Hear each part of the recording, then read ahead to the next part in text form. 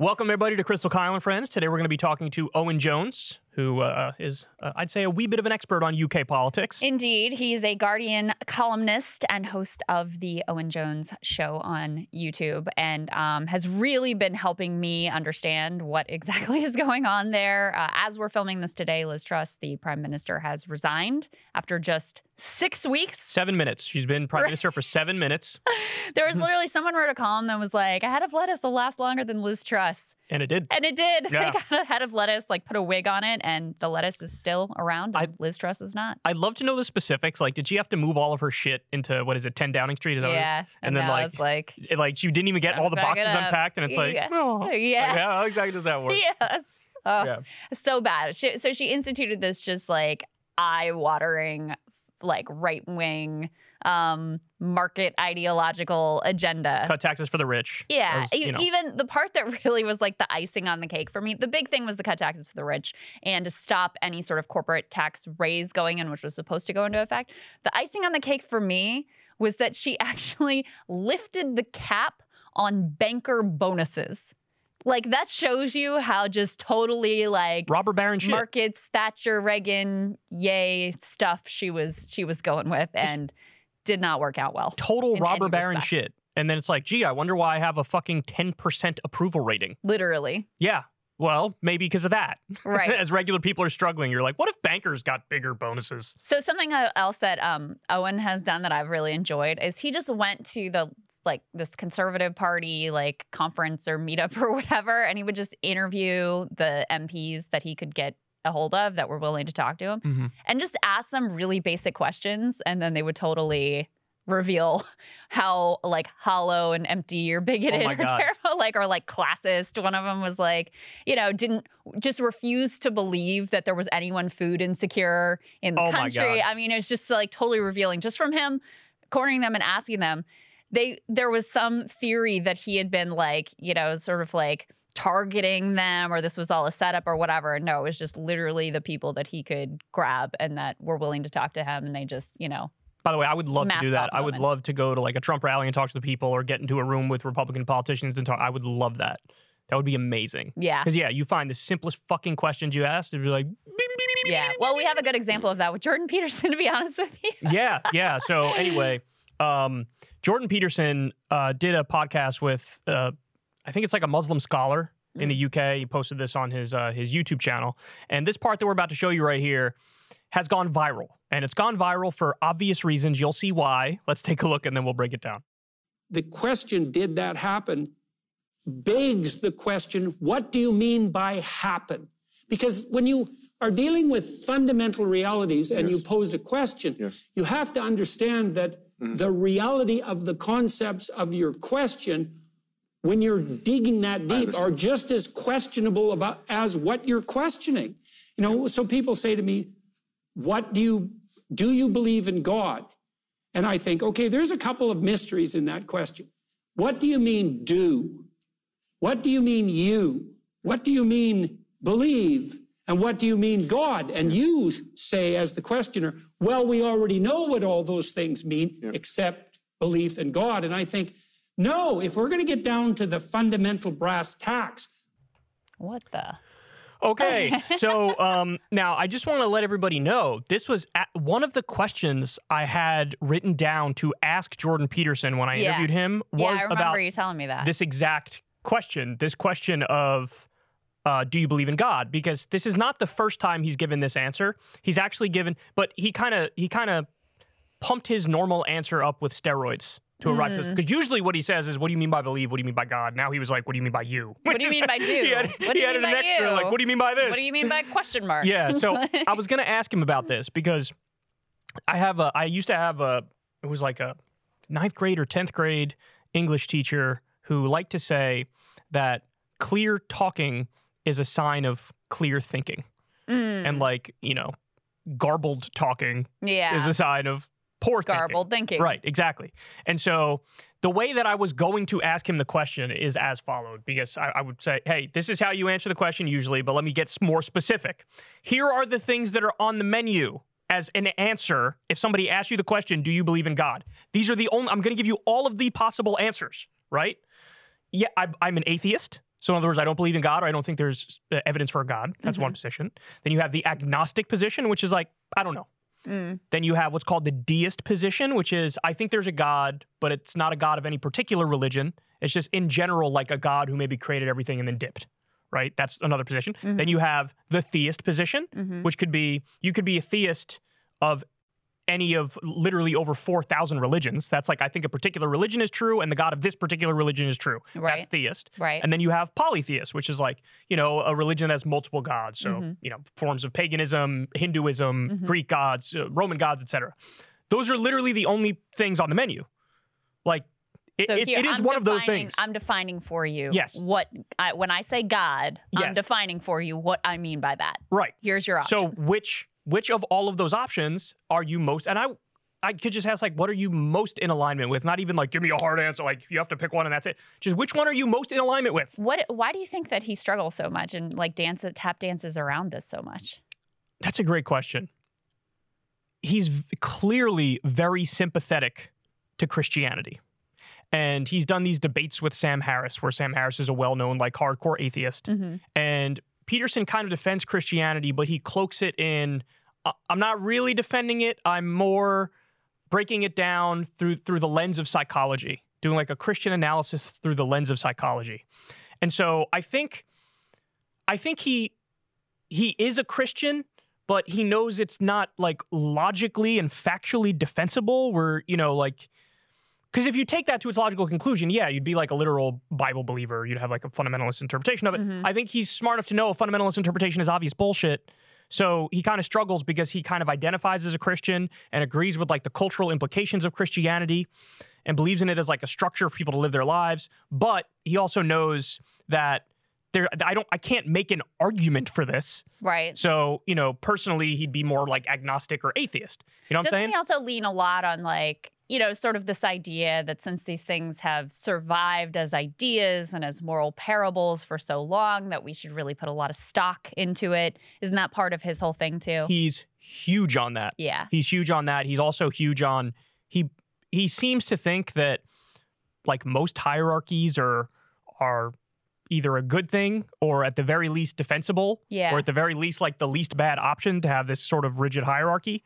I mean, it reminded me of the moment you had with him where you ask him this very direct, very straightforward question that's hard to misinterpret of just, you know, what about adult human beings? Should they be allowed to transition? And he couldn't answer it. I mean, he literally couldn't answer it. He said, I don't know. His answer was, I don't know. Supposedly, said, like, someone who's really thought deeply about this. I mean, he seems almost obsessed with the issue, right? Like, this is how he comes to prominence and whatever.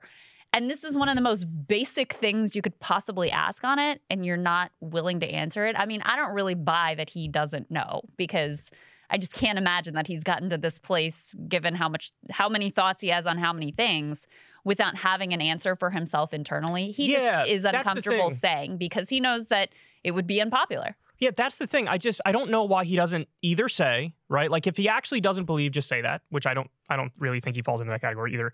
Atheist, agnostic. Maybe he actually is agnostic. If he was being honest, he would say, I really don't know. Again, I'm just speculating here. I don't know, because he's not giving a direct answer to the question.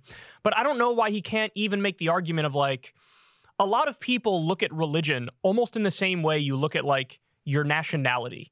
Like, I was born in America. I'm American. Okay, well, what does that entail? Nothing in particular. People are Americans and they have all other sorts of beliefs and ideas and conceptions of their own identity. It just kind of is, it's like a default setting. I was born here, so I'm an American. By the same token, a lot of people are religious who are like, yeah, I was born Christian, so I'm Christian. Like, that's what it is. But there's nothing else that's sort of entailed in that. They just sort of, it's like a vague descriptor that's just dry. Sort like of cultural more than like ascribing to any. I don't know why he wouldn't give that answer, right? Like, yeah, you know, raised in a Christian family or whatever, so I guess I'm culturally Christian or whatever. You know, that's one answer he could have given if he feels that way, or just say, I don't know what I am. I'm agnostic, but I like the structure of Christianity. Just, there's a lot of ways for him to answer that seem more honest, given everything else he's ever said about all of these issues. It's like, we can sort of ascertain roughly where you fall, so why not just give a more sort of, what do you mean by do? What do you mean by believe? What do you mean by God? Like, I mean, it seems to me like he doesn't want to piss off his fan base. And it's like... Yeah, it's very calculated. Right, because, I mean, you know, he's the supposedly, like, leader of this sort of, like, traditional values notion. I'm sure a lot of the people who are drawn to that are themselves Christian and not in this sort of amorphous, like, oh, I'm culturally Christian, like I'm Christian, I believe it, Right. I believe the Bible, like this is my thing. Right, yeah. And so for him to say like, well, I think some of the stories are important, but I don't really buy the like man in the sky part of it. Right. It seems to me like he feels like that'd be a problem for some of the people that follow him. Yeah, that's very possible. That's very possible.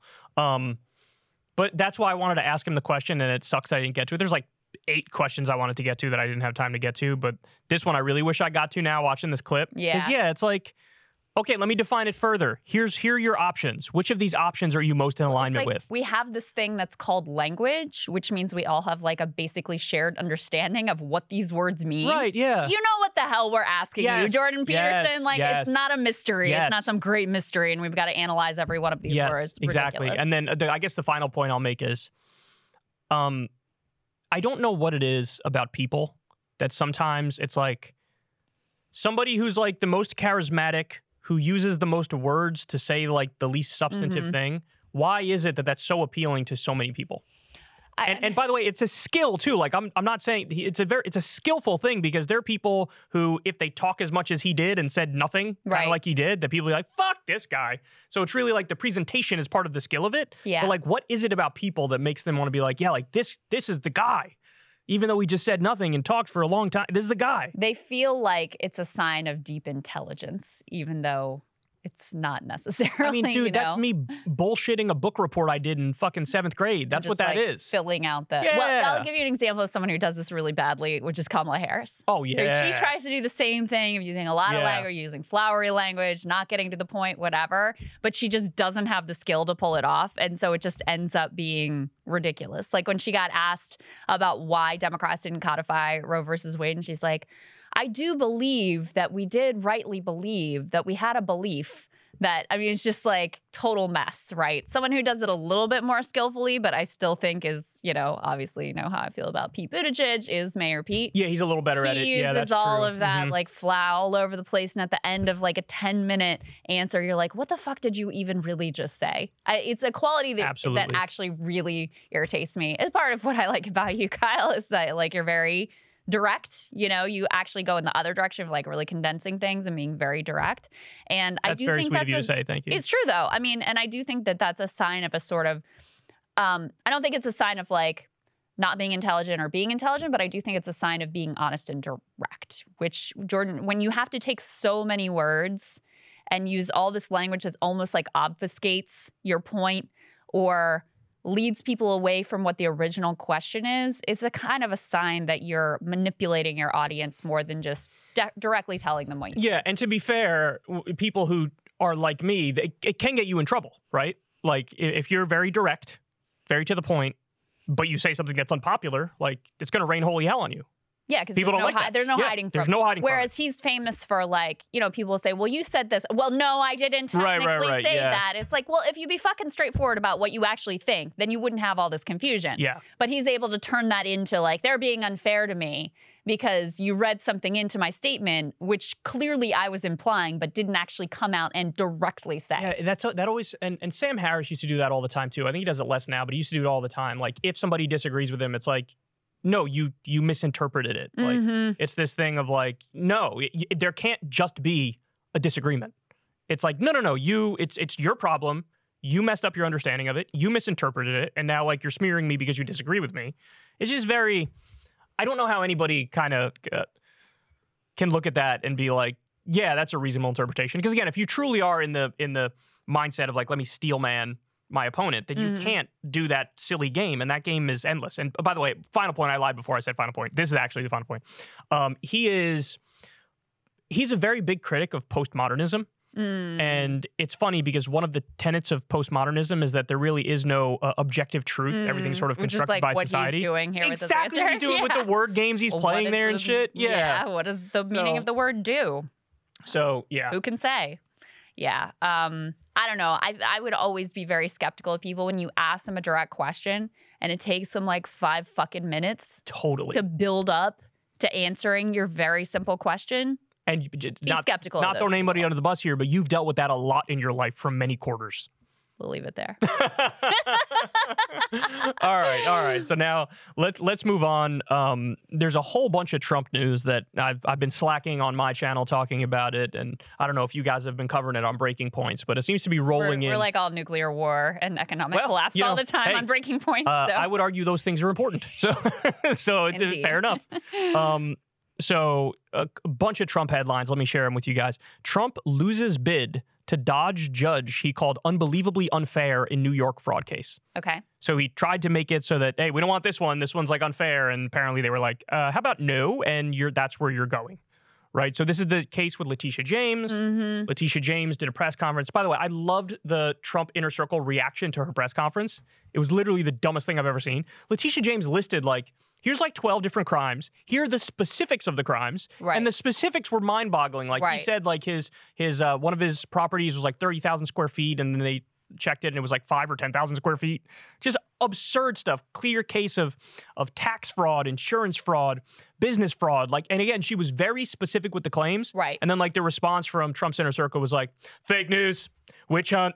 It's you guys are getting sloppy and lazy. You do realize that you're are you going to address any of the specific claims? Well, or? They tried to make it this is just partisan, it's just political. I know, but yeah, it's but you have to actually deal with did you the individual not do claims, this? right? Did you do this? And yeah, they just what's bullshit here? They just didn't even respond to any of the specifics of the case whatsoever. And of course, Letitia James is a Democrat, but remember, this is also the woman who basically took out a member of her own party, who's the reason that she was elevated into a position of power as well. I mean, she's the reason that Cuomo is no longer governor of New York, effectively. And she's also gone after some big corporate players. I think she was part of a lawsuit against Facebook. She took on Amazon on behalf of Christian Smalls and other workers who were illegally fired. She don't fuck around. Also, so she's got a lot of credibility here outside of just being a Democrat and a partisan race. Yeah, but again, so if she lists 12 crimes and you're going fake news, witch hunt, bullshit, are all 12 claims untrue? Right. Are 10 of the 12 untrue? Is it just one that's untrue?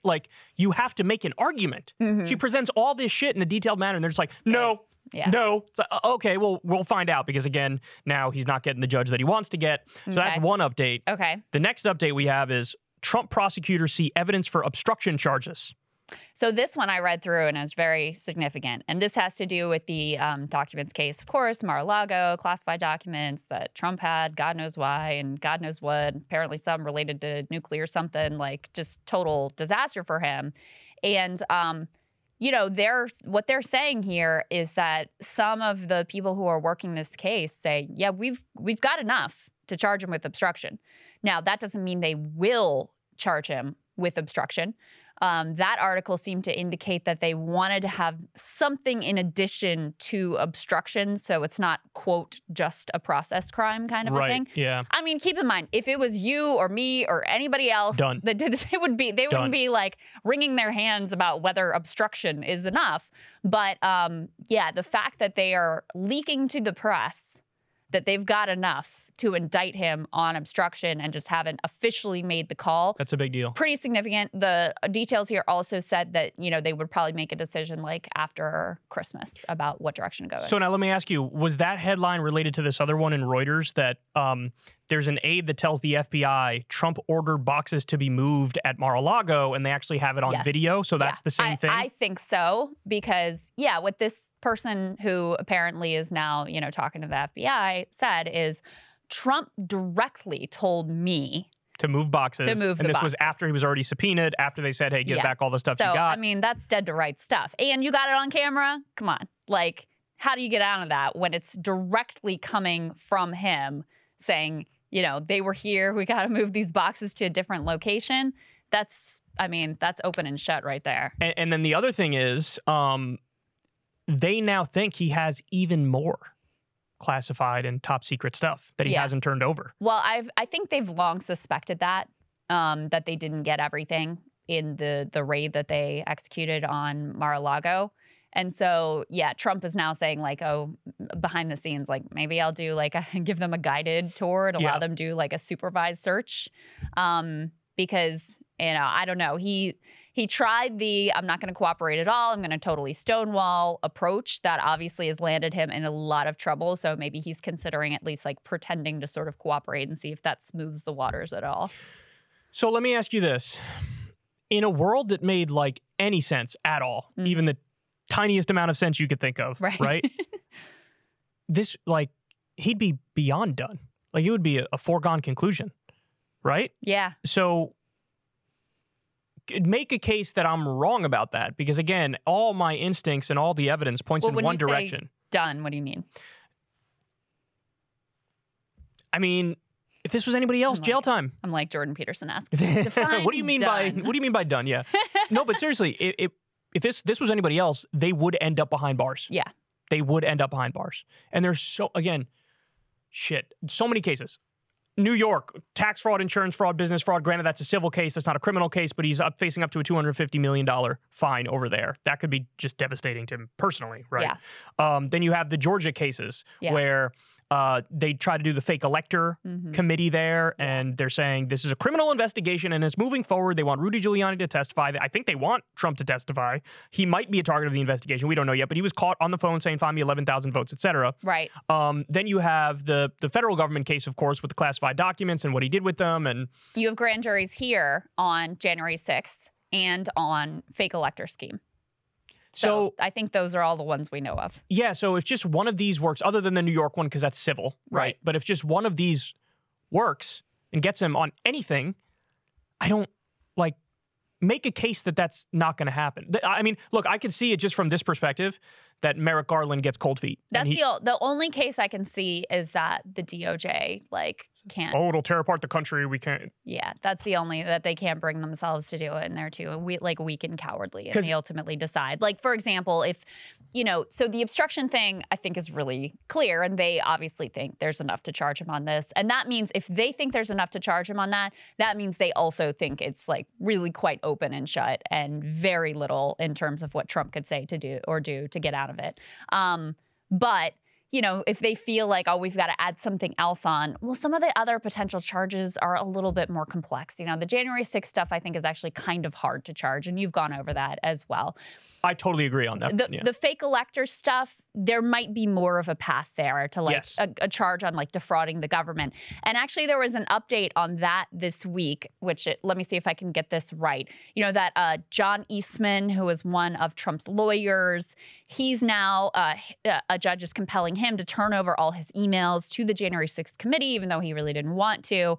And what they're saying those emails show is that Trump directly knew that the numbers and the theories that he was going forward with were lies, that he had been informed that this is untrue, and yet they still went forward with court filings asserting that these things were true, even though Trump knew they weren't.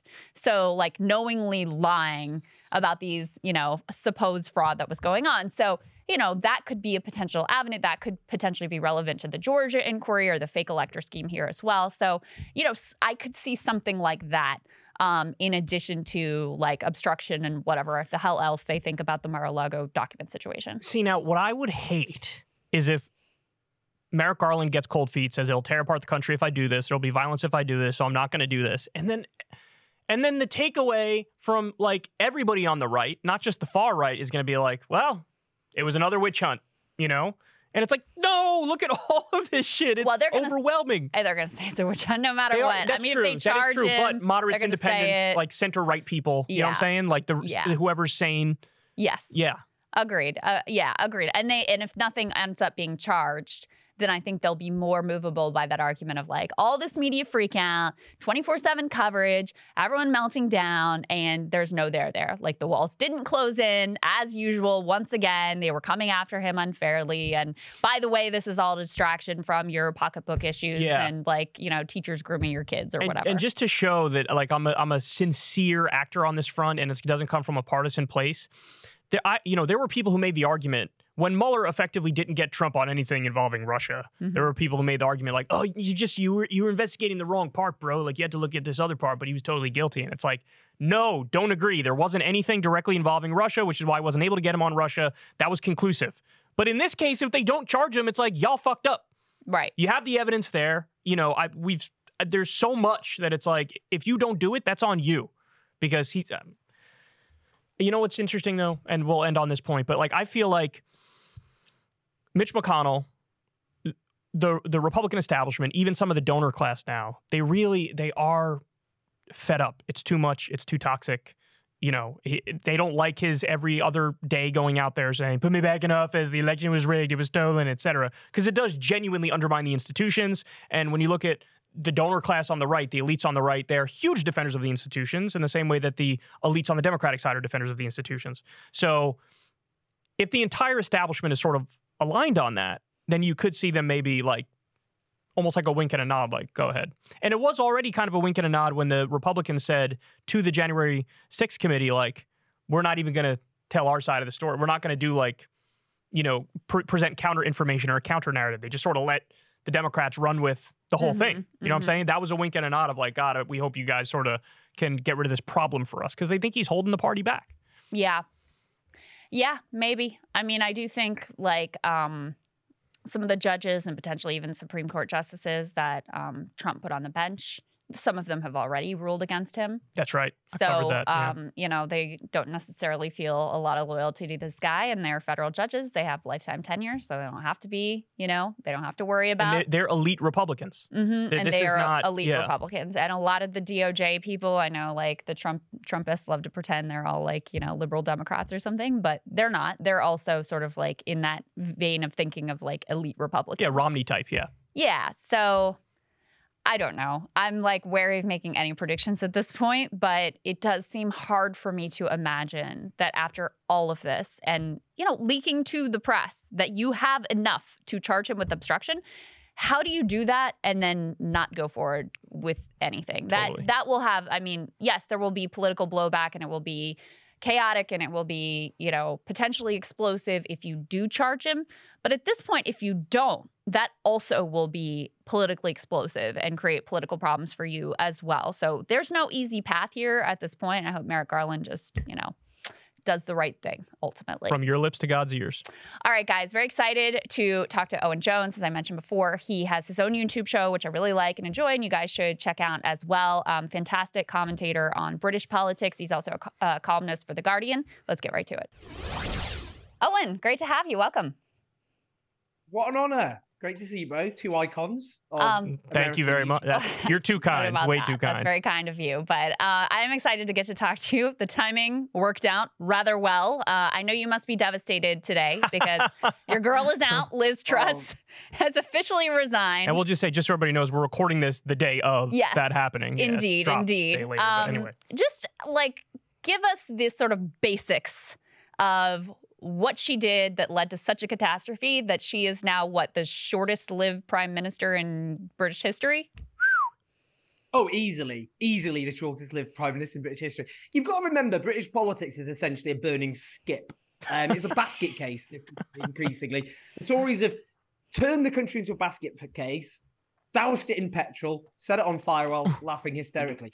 This is what happened with Liz Truss. So basically, Boris Johnson, who won the election back in 2019 on a kind of get Brexit done platform, he incinerated his political career, his premiership, because he partied illicitly during the pandemic and then lied about it. And a cost of living crisis took hold in Britain, which he didn't provide any answers to. So his MPs turfed him out. And then there was a contest in which Conservative Party members had to choose his successor. Now, unfortunately for the country, Conservative Party members are deranged. So what they did is they chose a candidate called Liz Truss. And Liz Truss was best known in this country, I think, for doing a really bizarre speech where she got really angry about the importing of cheese. Just look it up if you don't know what I'm talking about. She says, she does this really angry bit about how much cheese Britain imports and goes, that is a disgrace. And that's all she was known for. But then she became prime minister. So she already had the demeanour of someone who'd just been plucked off the street to kind of run a country. That was her demeanour. But she then tried to institute a series of completely just unhinged right-wing economic policies, like the wet dream of every right-wing think tank. So slash taxes on the rich, slash taxes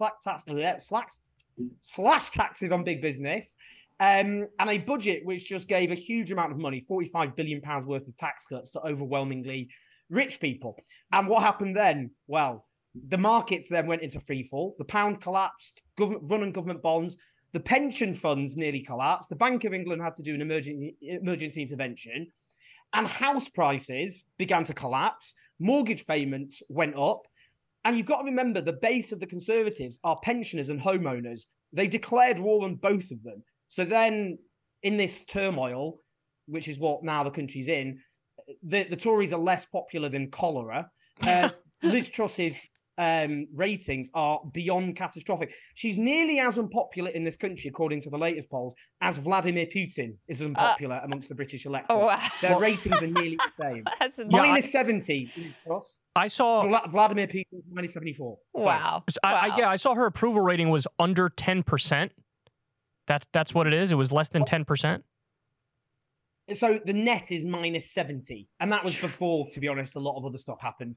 Vladimir Putin's on minus 74. So, yeah, that's what we're talking about. Wow. So the MP, now, if there was an election tomorrow, essentially every Tory MP would lose their seat, every single one. So they've panicked, got rid of her.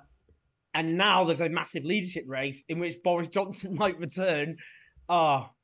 What a country to live in. So let me ask you, though, because there was a part of this that was kind of confusing to me because, so effectively what Liz Truss, what her, agenda was that of like every single conservative in every single major conservative party in the world. So like when you talk about, it's classic Reaganomics or Thatcheronomics, cut taxes for the rich, deregulate, unleash the beast of the free market or whatever goofy stuff they say, right? But like historically, when conservatives do implement this agenda, usually what happens is a boom bust cycle. So you have, like the economy takes off and they're like, see, we've been proven right. And then there's a bust. It's also accompanied by like gigantic deficits as well. But what's interesting is that, as you alluded to, the market didn't respond that way this time. The market was like, holy shit, don't do this. And I'm struggling to figure out why the market reacted perhaps more rationally than previous times that this has been implemented. So, I mean, one just fact about that, which kind of might seem truly bizarre to a lot of your viewers, is the major plank was not to increase corporation tax. The corporation tax has been cut down to 19% in this country. The last chancellor, Tory chancellor, Conservative chancellor, was going to increase it to 25%. The reason he said was, well, actually, we've cut corporation tax over the years. It hasn't worked. It hasn't increased investment. So that was a real repudiation of traditional ring ideology.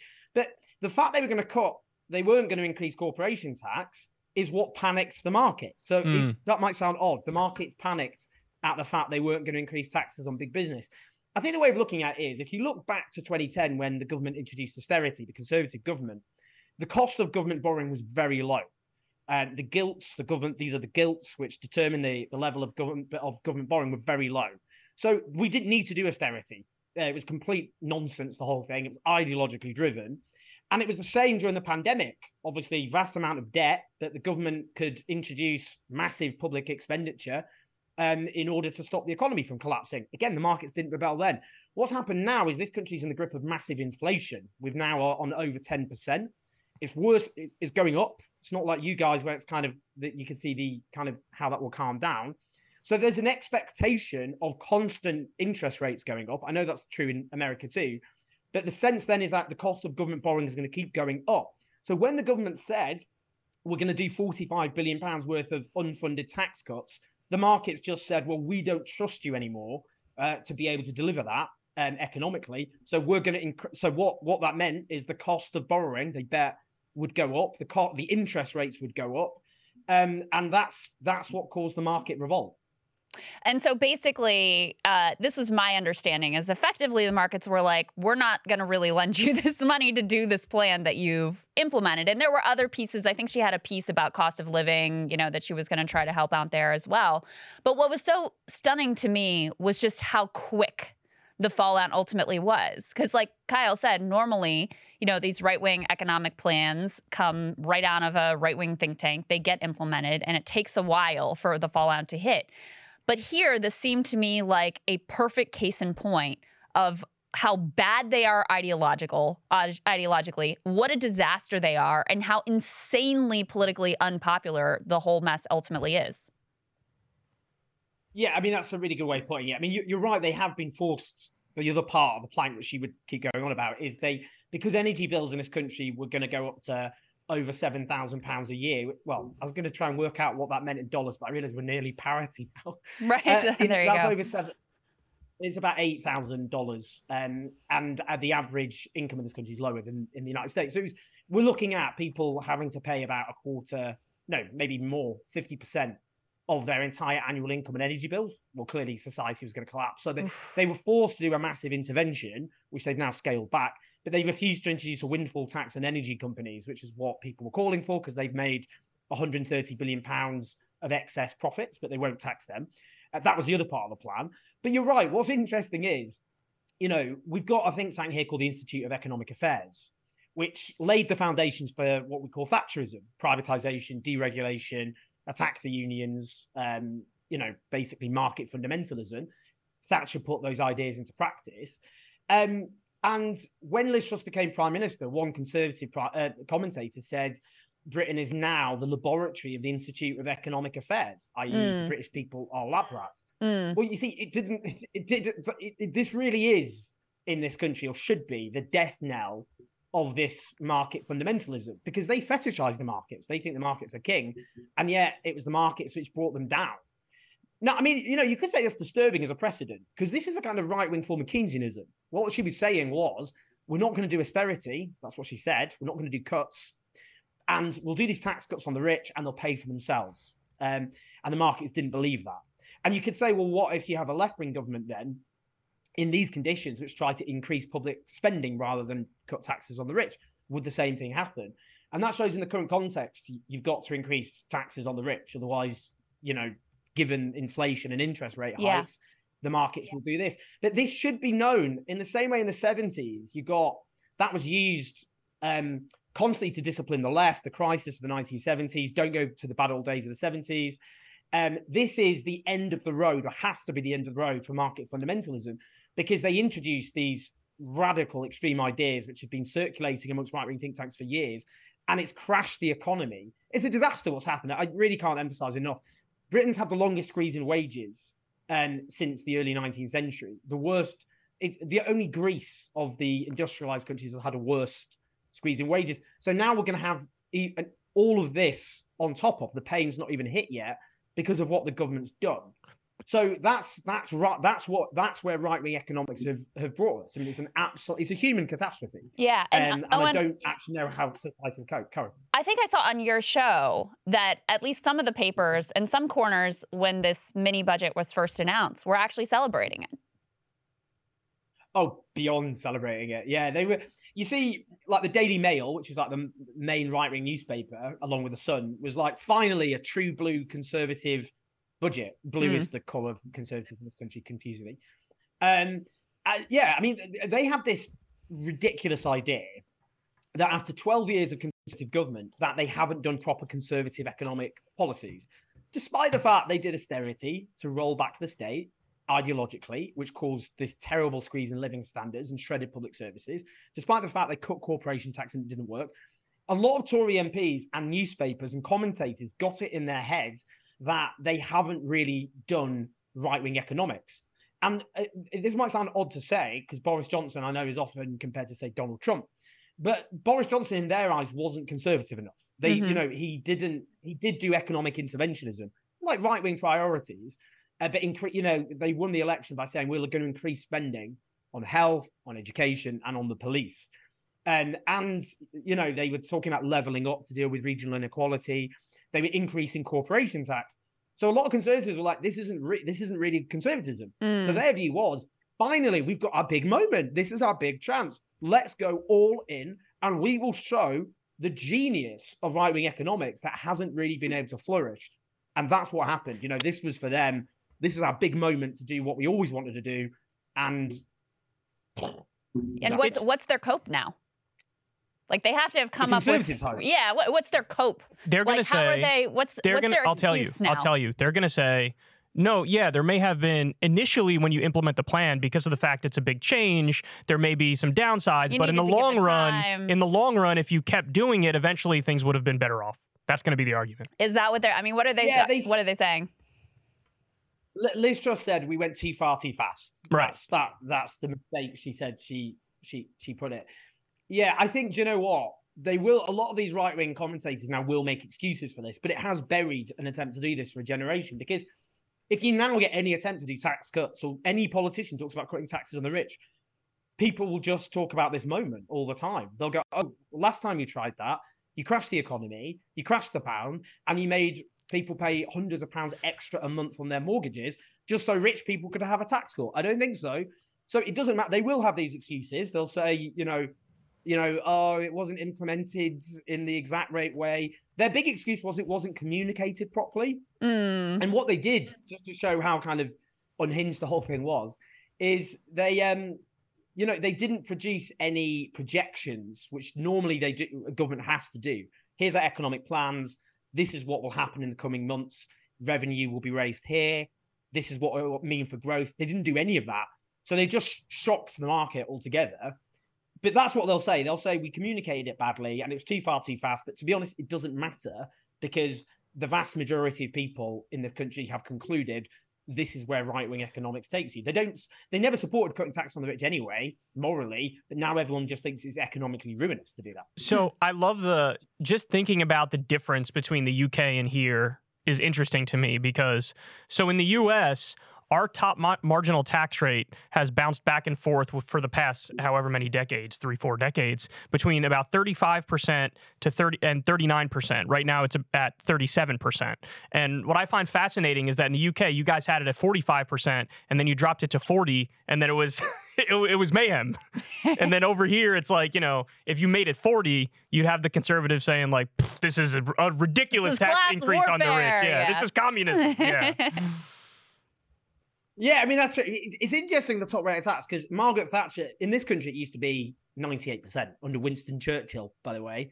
Right. Now, we should say, leader. Owen, we should just explain to everybody what that means, though, because when people hear 98% tax rate, they think the government's literally coming in and taking 98% of your money. That's not the way a marginal tax rate works. It's over a certain amount of income. So it used to be in this country, Chris, I'm sure you know this as well, back, I think it was even during Eisenhower, but going back to FDR, you had...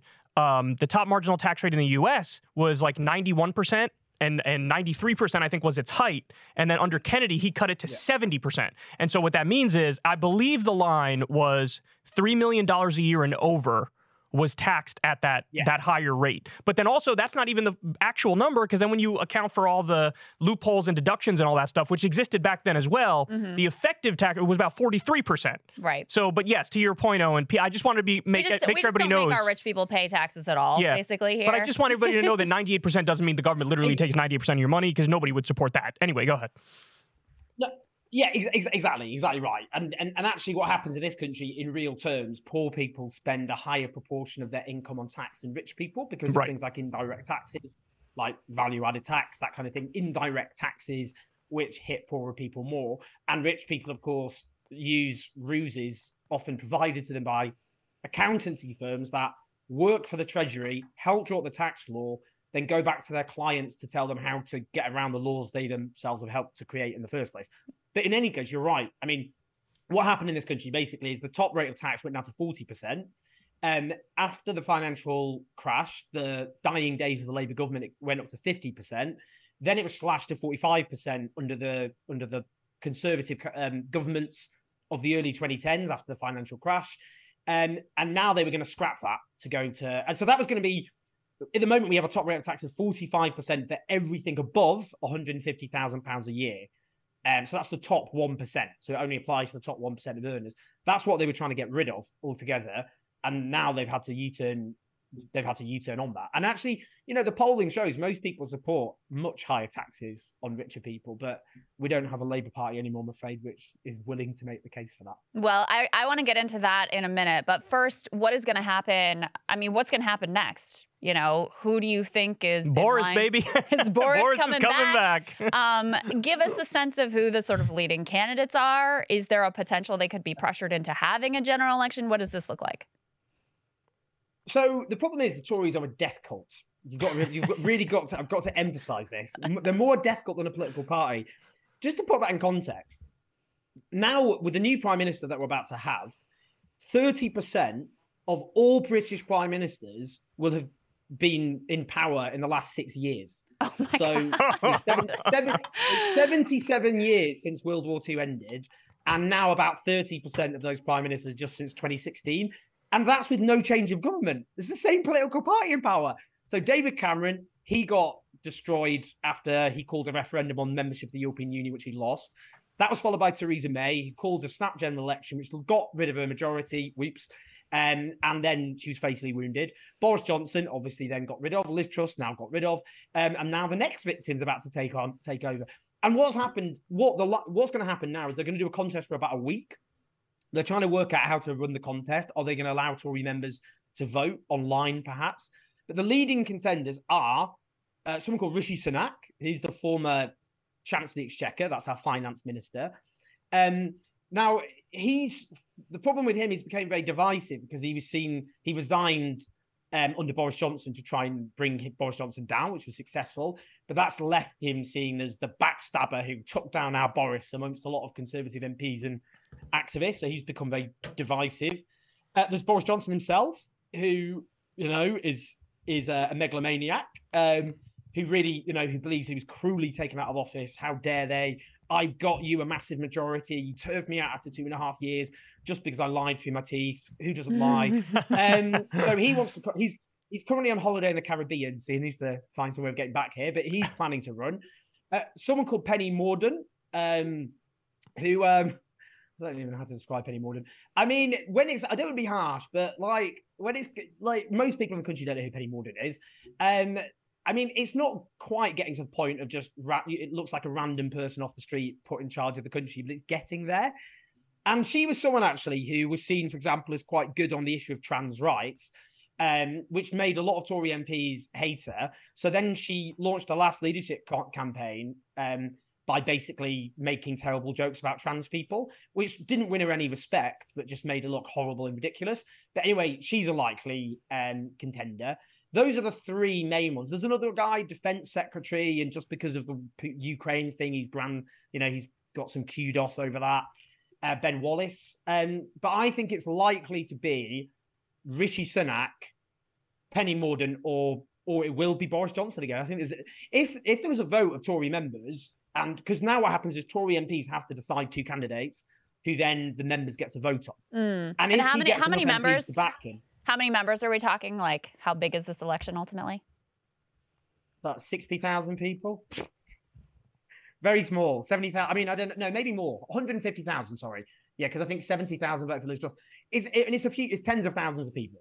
And they're overwhelmingly, I'm not being ageist, but they're people over 65. They're very wealthy. They live in predominantly rural areas. They are completely, they're rich homeowners. They're pensioners who are rich homeowners. That's who they are, who are very, very right-wing on the economy and on social issues. But if Boris Johnson's on the ballot, he'll win. They'll definitely vote him back in.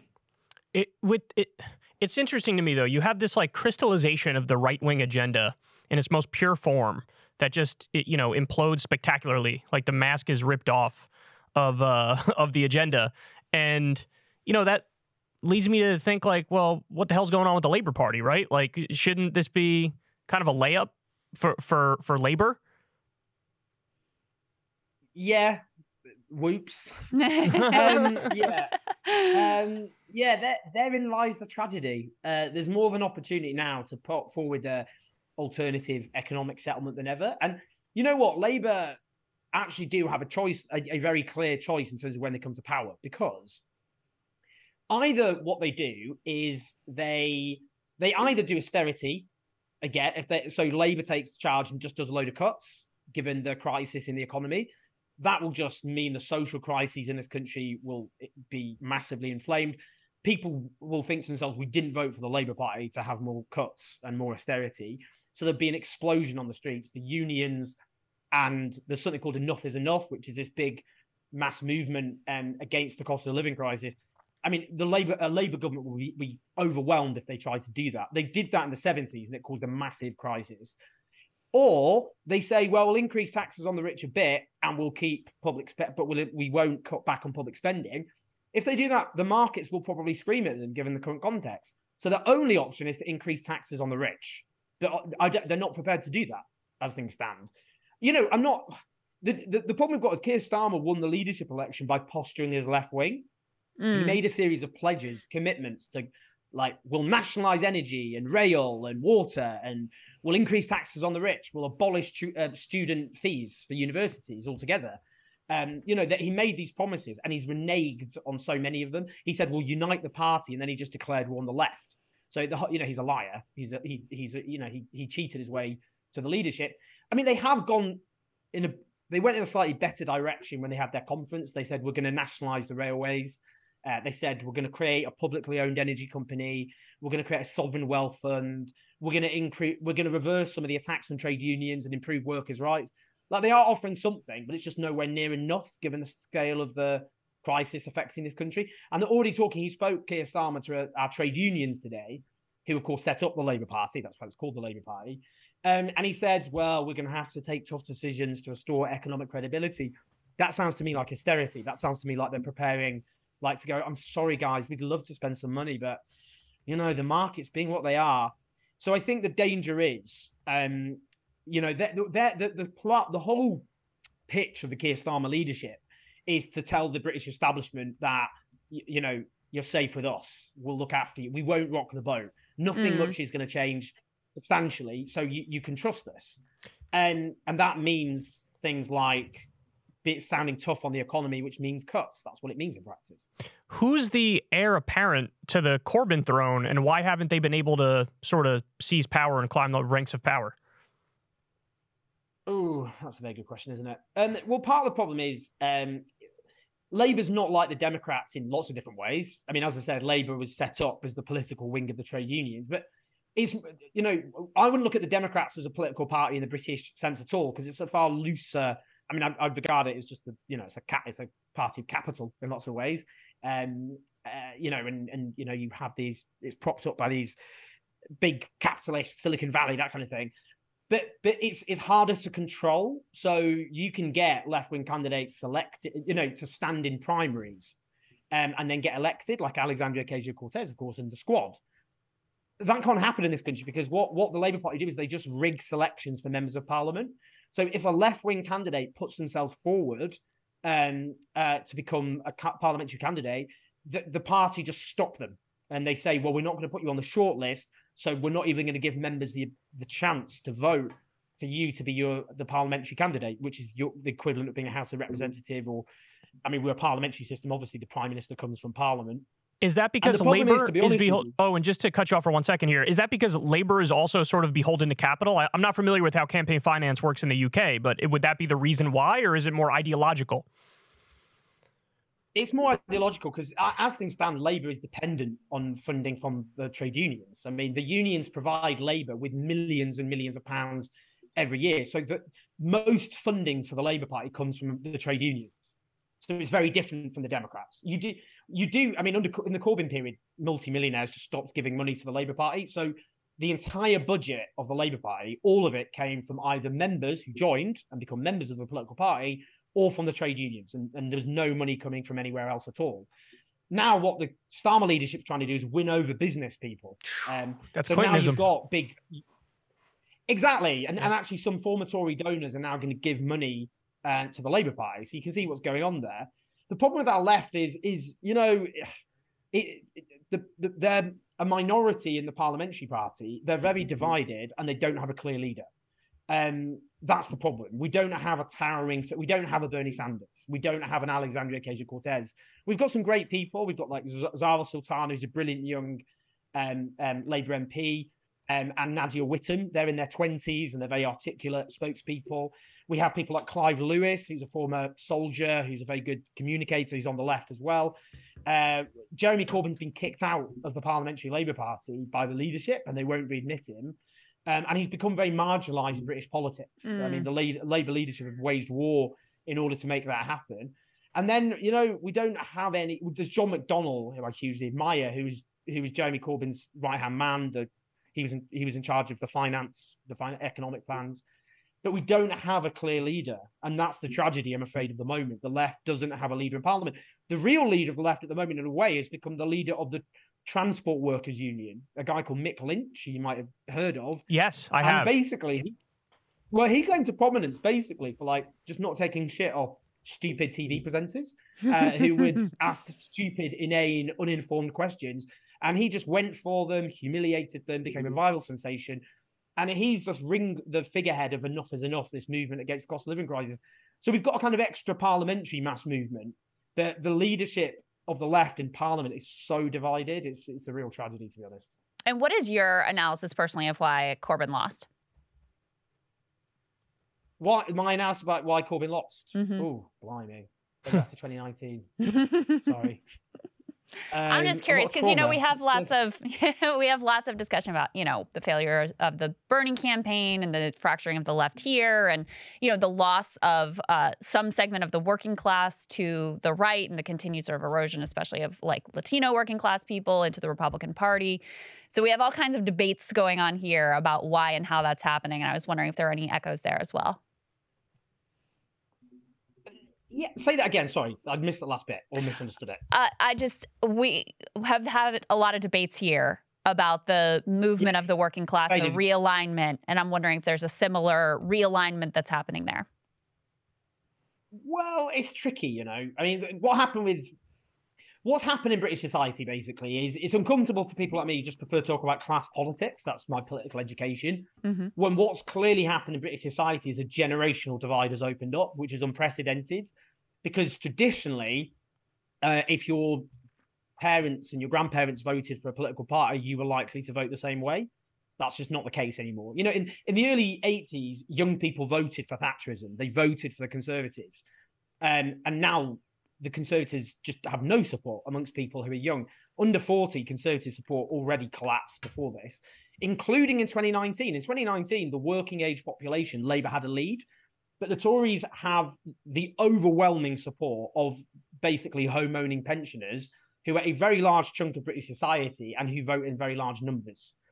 And in 2019, what happened in 2019 really shows why culture wars are just toxic for the left, because the whole point of what Jeremy Corbyn, if you think about the 2017 general election campaign, when they got 40% of the vote below the Tories' 42%, but a really big surge in support, which threw the Tories into crisis, the mantra was for the many, not the few.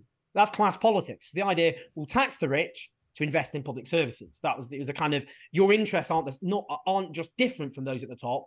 They're on a collision course. And what Brexit did, which was about, Britain's relationship with the European Union, is it made people think it's not about whether you're working class or middle class or Labour or Tory. You're a Remainer, you support staying in the European Union, or you're a Leaver, i.e. you support leaving the European Union.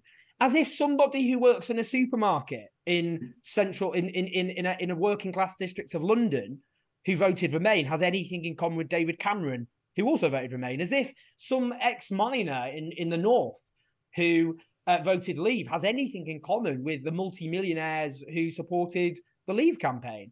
But that's how it made people, encourage people to think. And that was disastrous for the Labour Party because, they most of their supporters voted Remain, but in key areas of the country they needed to win, their supporters voted Leave. And they couldn't keep that coalition together. And they ended up actually, for Remainers, thought Labour was too pro-Leave, and Leavers thought it was too pro-Remain. And that really tore the electoral coalition apart. I think what's changing in this country, when people say about generational divide or talk about it, it is a class issue because overwhelmingly younger people in this country don't have capital. They're not homeowners. They're overwhelmingly privately rent. They've got very few rights. Half of them are saddled with debt if they go to university. They're in precarious employment. Their living standards have fallen. The public services they depend on have been slashed. Whilst there are still poor pensioners. There's 1.9 million poor pensioners in Britain, but they're mostly homeowners. In fact, a massive number of them just own their home outright. And their pensions have been protected under the Conservatives. So the problem for Labour has been, how do you win over those pensioners who are socially conservative and economically relatively secure, when actually the people who support Labour are overwhelmingly younger people who are precarious and insecure, but in urban areas where Labour just piles up the votes in these safe seats. Yep. There are a lot of... That's been the problem. There are a lot of echoes. It's very similar dynamics here in terms of, if you look at the amount of wealth that millennials and now certainly Gen Z have been able to accumulate, millennials are behind on every single life milestone as compared to older generations, certainly on home ownership. And I really have come to see home ownership as one of the most significant divides in terms of society, in terms of politics, in terms of all of that. Because, the American dream is buy the house, have the family, have the white picket fence. And now, if mommy and daddy aren't rich and they can't upfront your massive down payment, you're shit out of luck. And I know that, housing politics and the affordability crisis has been incredibly relevant there as well. Very much so. So home ownership amongst younger people has just collapsed in the last 20 years. Amongst middle-income young adults, it's halved. And we don't have, in this country, we had a tradition quite differently from America of council housing. That's public government provided housing, which after World War II, there was a massive, at the time, there was a Labour politician called Nye Bevan, and he was the health secretary, and he's in charge of housing because housing was seen as so fundamental to public health. And he created this mass program of building this council housing. And he said he wanted it not just for the poor. He said he wanted it to support mixed communities. He said to recreate what he called the lovely feature of the English and the Welsh village, where the doctor and the grocer lived next to each other. But what happened in the 1980s under Thatcherism is people were encouraged to buy their own council homes. So we had a massive collapse in public provided housing. And what happened is a massive chunk of that just got taken over by private landlords charging twice the rent of what would have been the case before. So you've got this generation of people who go into a private housing market with rip-off rents, with no security, often terrible landlords, often very bad quality housing, where they're spending half or more of their income on rent. That's before bills.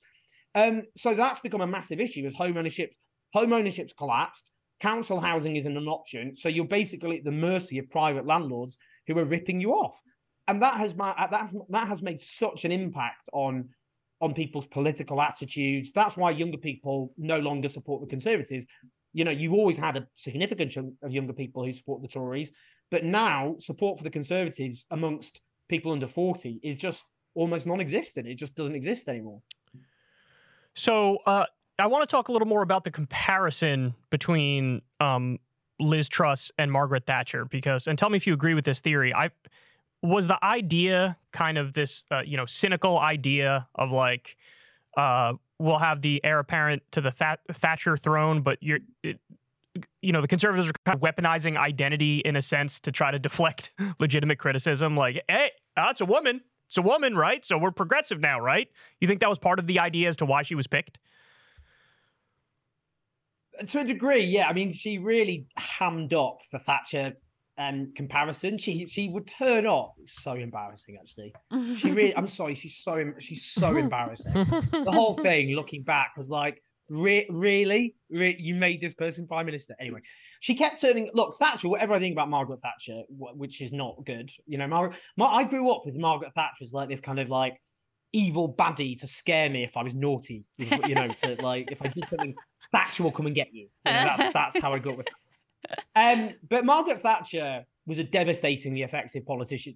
Devastatingly effective. She was determined, bloody-minded.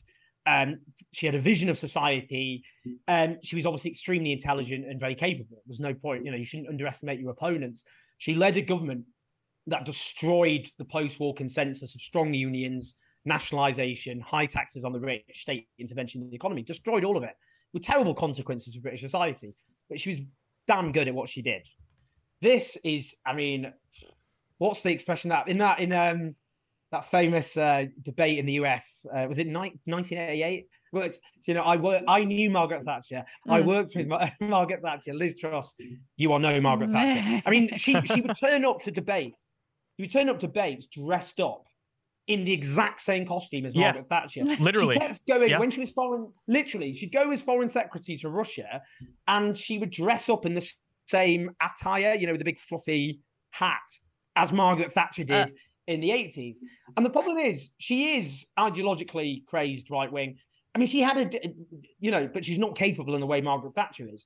In her defense, the difference was Thatcher was able to tap into a zeitgeist at the time. Right. Because British society was in crisis. We had the oil shock of the 1970s, massive inflation like we have now.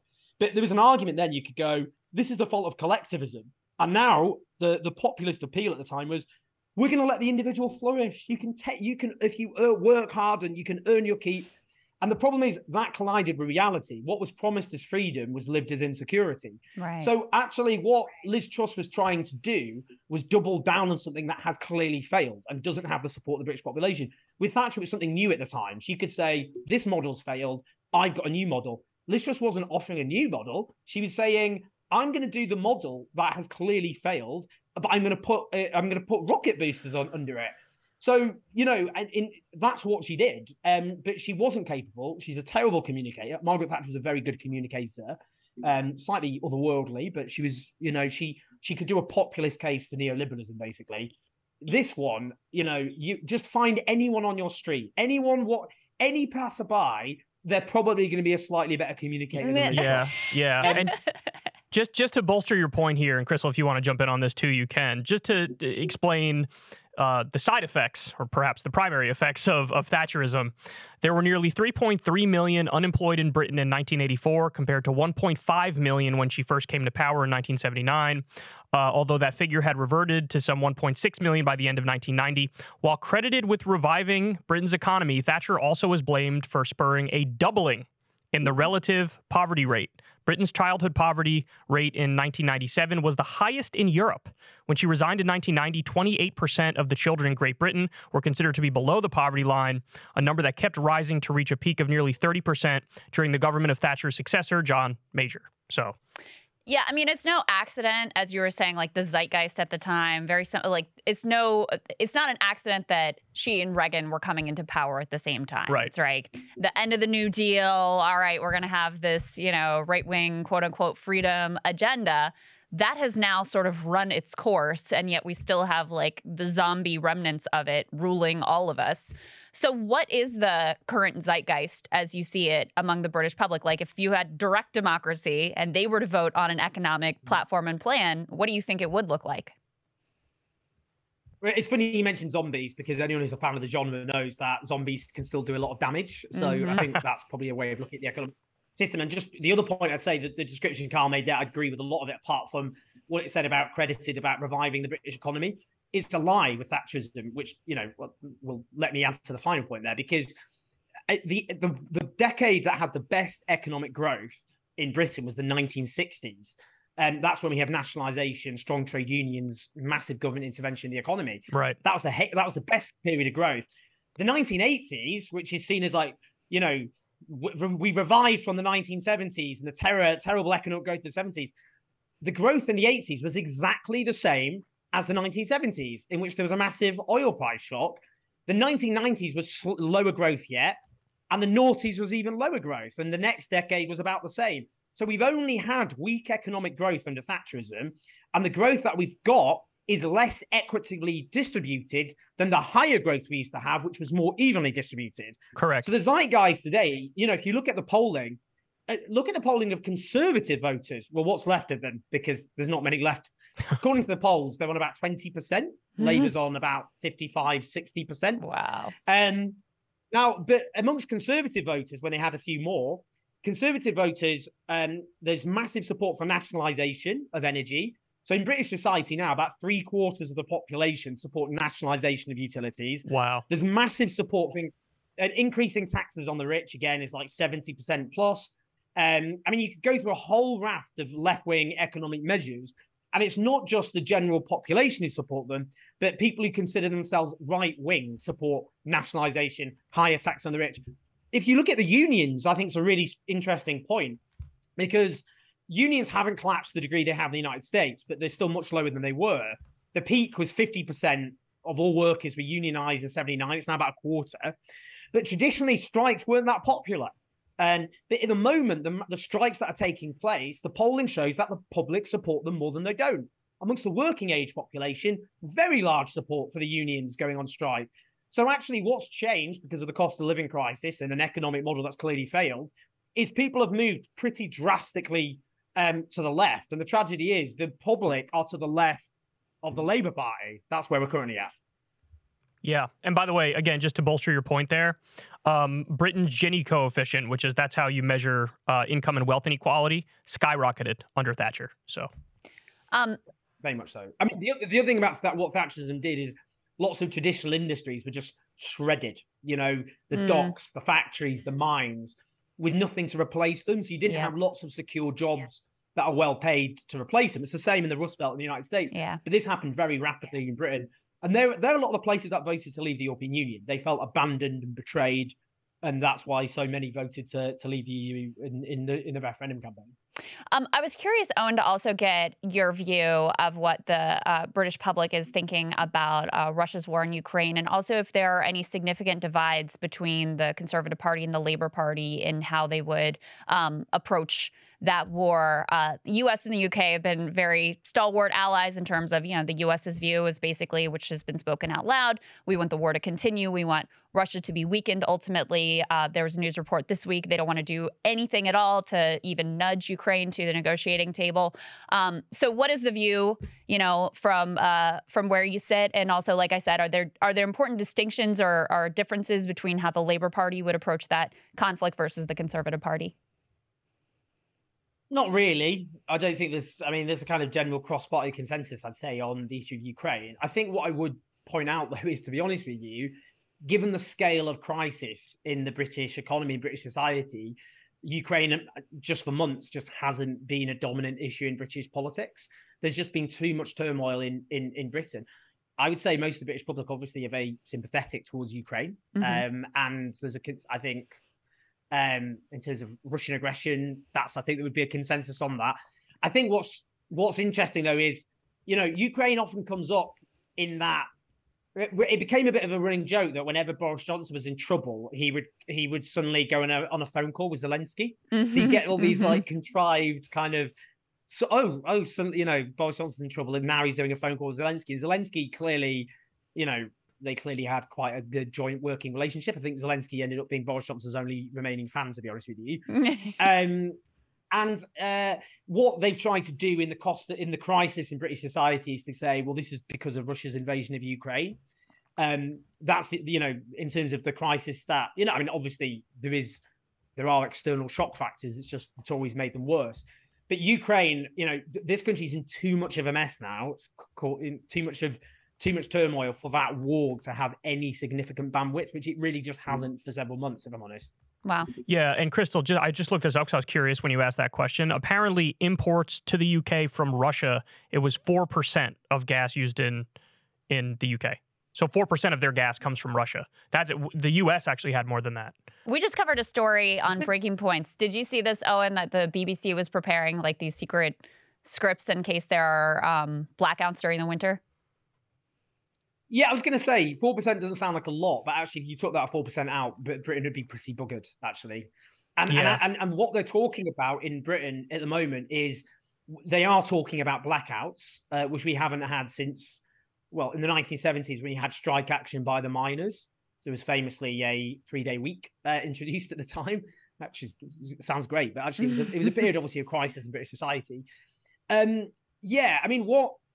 Because the Conservatives privatised that energy market, but what they also did is they got rid of the energy storage facilities properly in this country.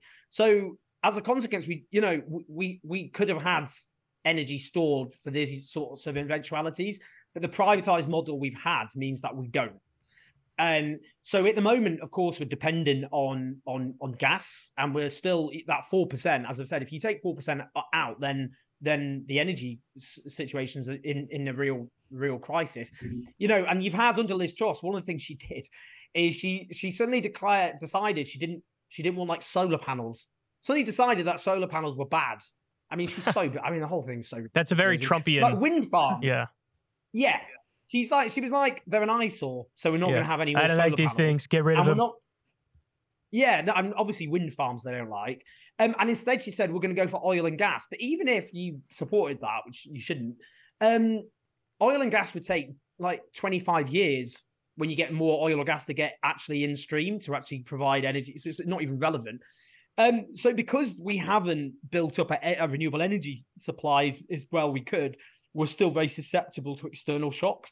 And because a privatized model got rid of our energy storage facilities, obviously because they weren't profitable enough, this country could have blackouts. And you can see it's a British problem because in Northern Ireland, which remains part of the United Kingdom, of course, is England, Wales, Scotland, and Northern Ireland. They're going to be immune from blackouts because they're integrated into the same energy system as the Republic of Ireland. So it really is just Britain. Wow. Yeah. Well, that actually was part of these scripts that the Guardian got their hands on. They're like, you're good over there in Northern Ireland. The rest of y'all, pretty much fucked. And by the way, just to correct myself real quick, yes, it's 4% of gas, but apparently the UK imports 9% of oil from Russia and 27% of coal. So. Gotcha. Yeah. Yeah. So, Owen, your sort of short-term prediction is we may well be getting Boris Johnson back, or you may well be getting Boris Johnson back. What is your longer-term prediction of the fallout from, as you put it, the Liz Truster fuck? Yeah, I would say, by the way, it's probably only 40% chance Boris Johnson gets back because I think enough Conservative MPs will go, we're not doing this again. So actually, I think there's still, I still think it's probably Rishi Sunak or Penny Mordaunt who'll take over as Prime Minister. Okay. Longer term, what do I think is going to happen? Well, okay, so there can't be, in theory, there won't be a general election now until the latest is the beginning of 2025, which just seems so ridiculous at this point because you know we've got a situation now where we're going to be in our third Prime Minister in the same year with nobody having voted for them to be the leader of a political party in a general election. You know, sometimes you do get a Prime Minister removed from office and then replaced by another, but for that to happen twice is completely farcical. But obviously it's up to the Conservatives. The Conservatives have to decide to call a general election. Why would they do that when the polling suggests they'd get wiped out? So the problem is, as things stand, even though the British public overwhelmingly want a general election and Conservative support is derisory, they're almost certainly just going to drag this out for over 2 years. And because they'll just hope for something to come up. They'll hope that, you know, maybe the economy will turn around. But actually, the worst pain is still to come by a long, long way. In terms of energy bills, which despite government help are still going to be absolutely extortionate. In terms of inflation, in terms of now they're going to do cuts to public services. So they're talking about the return of austerity, even though we've already had all the meat being hacked away. So they're going to cut health further. They're going to cut education. You know, we're talking about a massive, massive social crisis in this country. Millions of people, including people who might have regarded themselves as relatively secure or middle class. I say middle class in the British sense, which is we use middle class to mean more comfortable and privileged. You use middle class the way we would normally say working class, I would say. But people who are relatively okay are going to find themselves below the waterline. What does that mean in practice? It's a very, very good question, because I think this country has become, it's become a bomb waiting to go off. I think. I mean, I really, really think that this country's. You can't underestimate how much trouble this country's in. It is in the worst turmoil of any Western European nation, which is striking because British exceptionalism was always. Britain is different from Europe because they're all, demagogic and they're all always in crisis. This country is at the moment a massive death spiral economically and socially. There's no question. And I don't know. We're about to see a very interesting experiment in which what happens when you have a totally unprecedented fall and squeeze in living standards, in a time of crisis. It's a very, very good question, but I think this country's ready to blow. I honestly think that. Wow. Yeah, Owen, I fear stagflation. I don't know if you have the same fear, Crystal, as well. That high inflation combined with unemployment going up. It's almost like at least the Fed policy in the U.S. almost seems designed to get to that end result. Because if we agree that the inflation is more about the supply chain and corporate profits, then to adjust the interest rates might not necessarily have the huge impact on inflation that people think it will. Mm-hmm. And so if you're trying to induce a recession, but the inflation stays up, disaster, right? Yeah. Total disaster. Oh, and I know you have your own live stream that you have to get to. I really am grateful for your time. Thank you so much for making all of this clear for our audience and for us as well. It was a massive honor. It was quite therapeutic, so thank you. I'll treat this as like therapy. You're all warmed up for your live stream. You're ready to go. Thanks, Owen. We'll see you soon. All right. Thank you. Lots of love, guys. See you in a bit. Thanks, Bye-bye. man. You too. All right, so that was Owen Jones giving us the down low on what's going on over there. That was great. Yeah, so by the way, I looked the number up. Liz Truss has a 10% approval rating, and 80% have an unfavorable view of her. Wow. Yeah. I don't even know how that happens. I told you this before. I'm sort of jealous of that because, you know, I feel like with politicians here, it's so partisan that they can do literally anything and still 30% of the population would be like, that's my guy. Yeah, that's a good point, and I agree with it. But it is interesting, too, because there are some aspects of our system that's more democratic and some of theirs that's more democratic. So, like, for them, do they have proportional representation in their parliament? I'm not sure. I think they might, right? Okay. I don't know. Well, either way, so a parliamentary system, either way, is more democratic in a sense because, so they have a House of Lords, which is like their Senate, but it has less power. So it would be like here, if we like abolish the Senate, we would have a more representative Well, body. like, I mean, you also have less, I guess, political gridlock. I mean, her mini budget, like the reason there was a freak out is because it didn't have to like get through a parliamentarian and a filibuster. Like that shit was happening. So yeah, it's, I mean, the reason I think the story is so important is number one, it is the most clear example of right-wing economic ideology just completely failing. Instantly. It's like the best example we've ever seen of how just stunningly bad it is from a policy perspective, how disastrous it is, and how politically completely unpopular.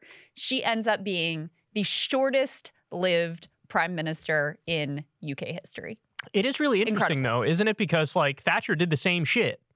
But Thatcher is, you know, viewed as like, oh, Margaret Thatcher, one of the best UK prime ministers of all time. A lot of people believe that. Obviously, I don't believe that. And we just talked about the numbers about how poverty skyrocketed and income inequality skyrocketed. And Reagan, too. Reagan gets you know. Oh, he's still got a halo. He's considered in the top, like, 5 best presidents of all time here. But if you actually go to the specifics, sort of like with Thatcher, you find the same thing. Poverty skyrocketed, income and wealth inequality skyrocketed, the deficit and the debt skyrocketed. Like, so it's totally, but it is interesting how, I guess, the time and place matters a lot. And the current economic scenario matters a lot because this just isn't the time, given what's happening economically in the country, to do what she tried to do. Right. And neoliberalism has really run its course. Anything that was good that you could have gotten out of it has been gotten. And now the only things you get out of it are like inequality, financial collapse, like chaos. I like his description, market fundamentalism. Yeah. That's what it is. And that's exactly what you see here in the U.S. You have varying degrees of it between, you know, Republican presidents in the U.S. and Democratic presidents in the U.S. But generally,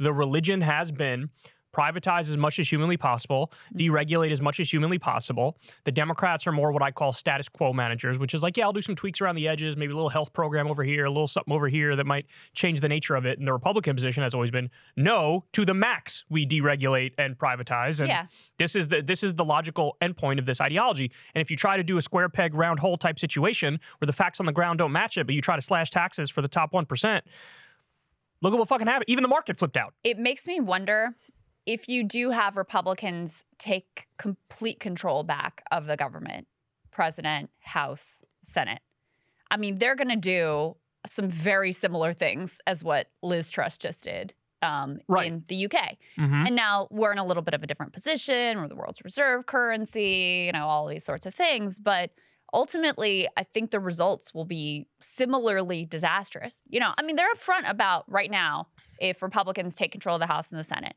they want to cause a government like debt ceiling showdown financial crisis. That's their stated agenda. That's what they want to do. They're upfront about, hey, we want to cut Social Security and Medicare. They're upfront about, hey, we want to double down on the Trump tax cuts for the rich. So they're certainly not learning anything from what happened overseas. They're still all in on this complete market fundamentalist agenda. And, you know, like I said, any good that you could have gotten out of that has been gotten. Everything from here on out is just like pain and disaster. The thing that the Republicans do, which works phenomenally well, more than I would have ever guessed that it could work, is they change the conversation to the culture war. And they have a position. They hawk it relentlessly. That's where most of the air in the room is sucked up by that conversation.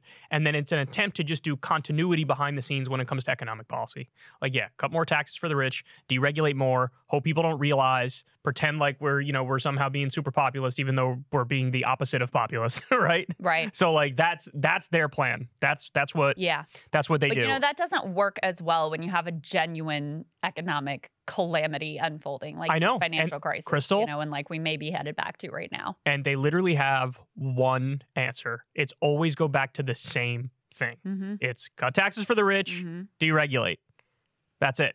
Yep. And, there's, like you said, there's only so much you can get out of that. And then at a certain point, it's just like actively destroying the country. That's the point we're at. Yeah. And at least in the UK, you sort of get this very stark example of like, you did it. Everybody's like, fuck you. And then it's like, run away now. I mean, the newspaper literally celebrate, like, this is great. Finally, a real Tory budget. I love that. I love that literally the next day, like the banks having to bail them out, pension funds collapsing, homeowners, like mortgage rates spiking, just total insanity. The definition of an ideologue to me is like, if you go with the thing that you say you want and you implement it, like your ideal system, and then everything immediately crumbles to shit, and you're still gonna like not be willing to acknowledge, like, you don't even understand, bro. In like the long run, this would have been totally cool. Yeah. Like, everybody's overreacting. That is like the definition of an ideologue, you know?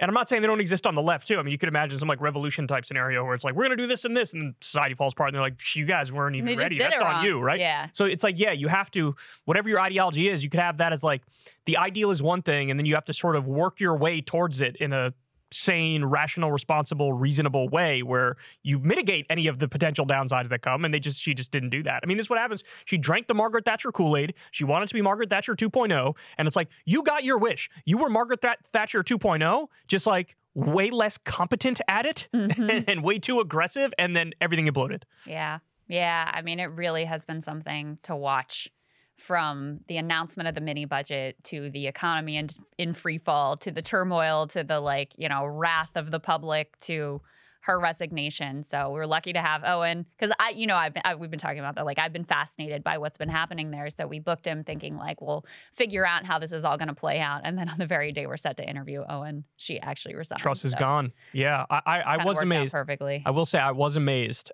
because when I looked at what the plan was, I was thinking, this is like any conservative government anywhere in the world. This is what they do. Like, I'm not surprised by this at all. And this was the first time there was like instant, like, a backlash, like instant, like, no. Yeah. And I was like, whoa. Like, I was actually surprised by that, because usually it's boom bust cycles usually. But I guess given the current economic scenario with high inflation and the war in Ukraine and the cost of living crisis, it just couldn't work. Just wouldn't work. Definitely not. Yeah. So anyway, all right, guys, we love you. We'll talk to you soon. Everybody sign up on Substack for the show. $5 a month gets you the video of every show. It gets it to you a day early. And of course, you get the lovely newsletters as well. So shout out to Piper. And of course, shout out to the guys in the control room over here. They do a lot of great work for us. So thanks, guys. We appreciate that. And we'll talk to all you guys soon. Peace.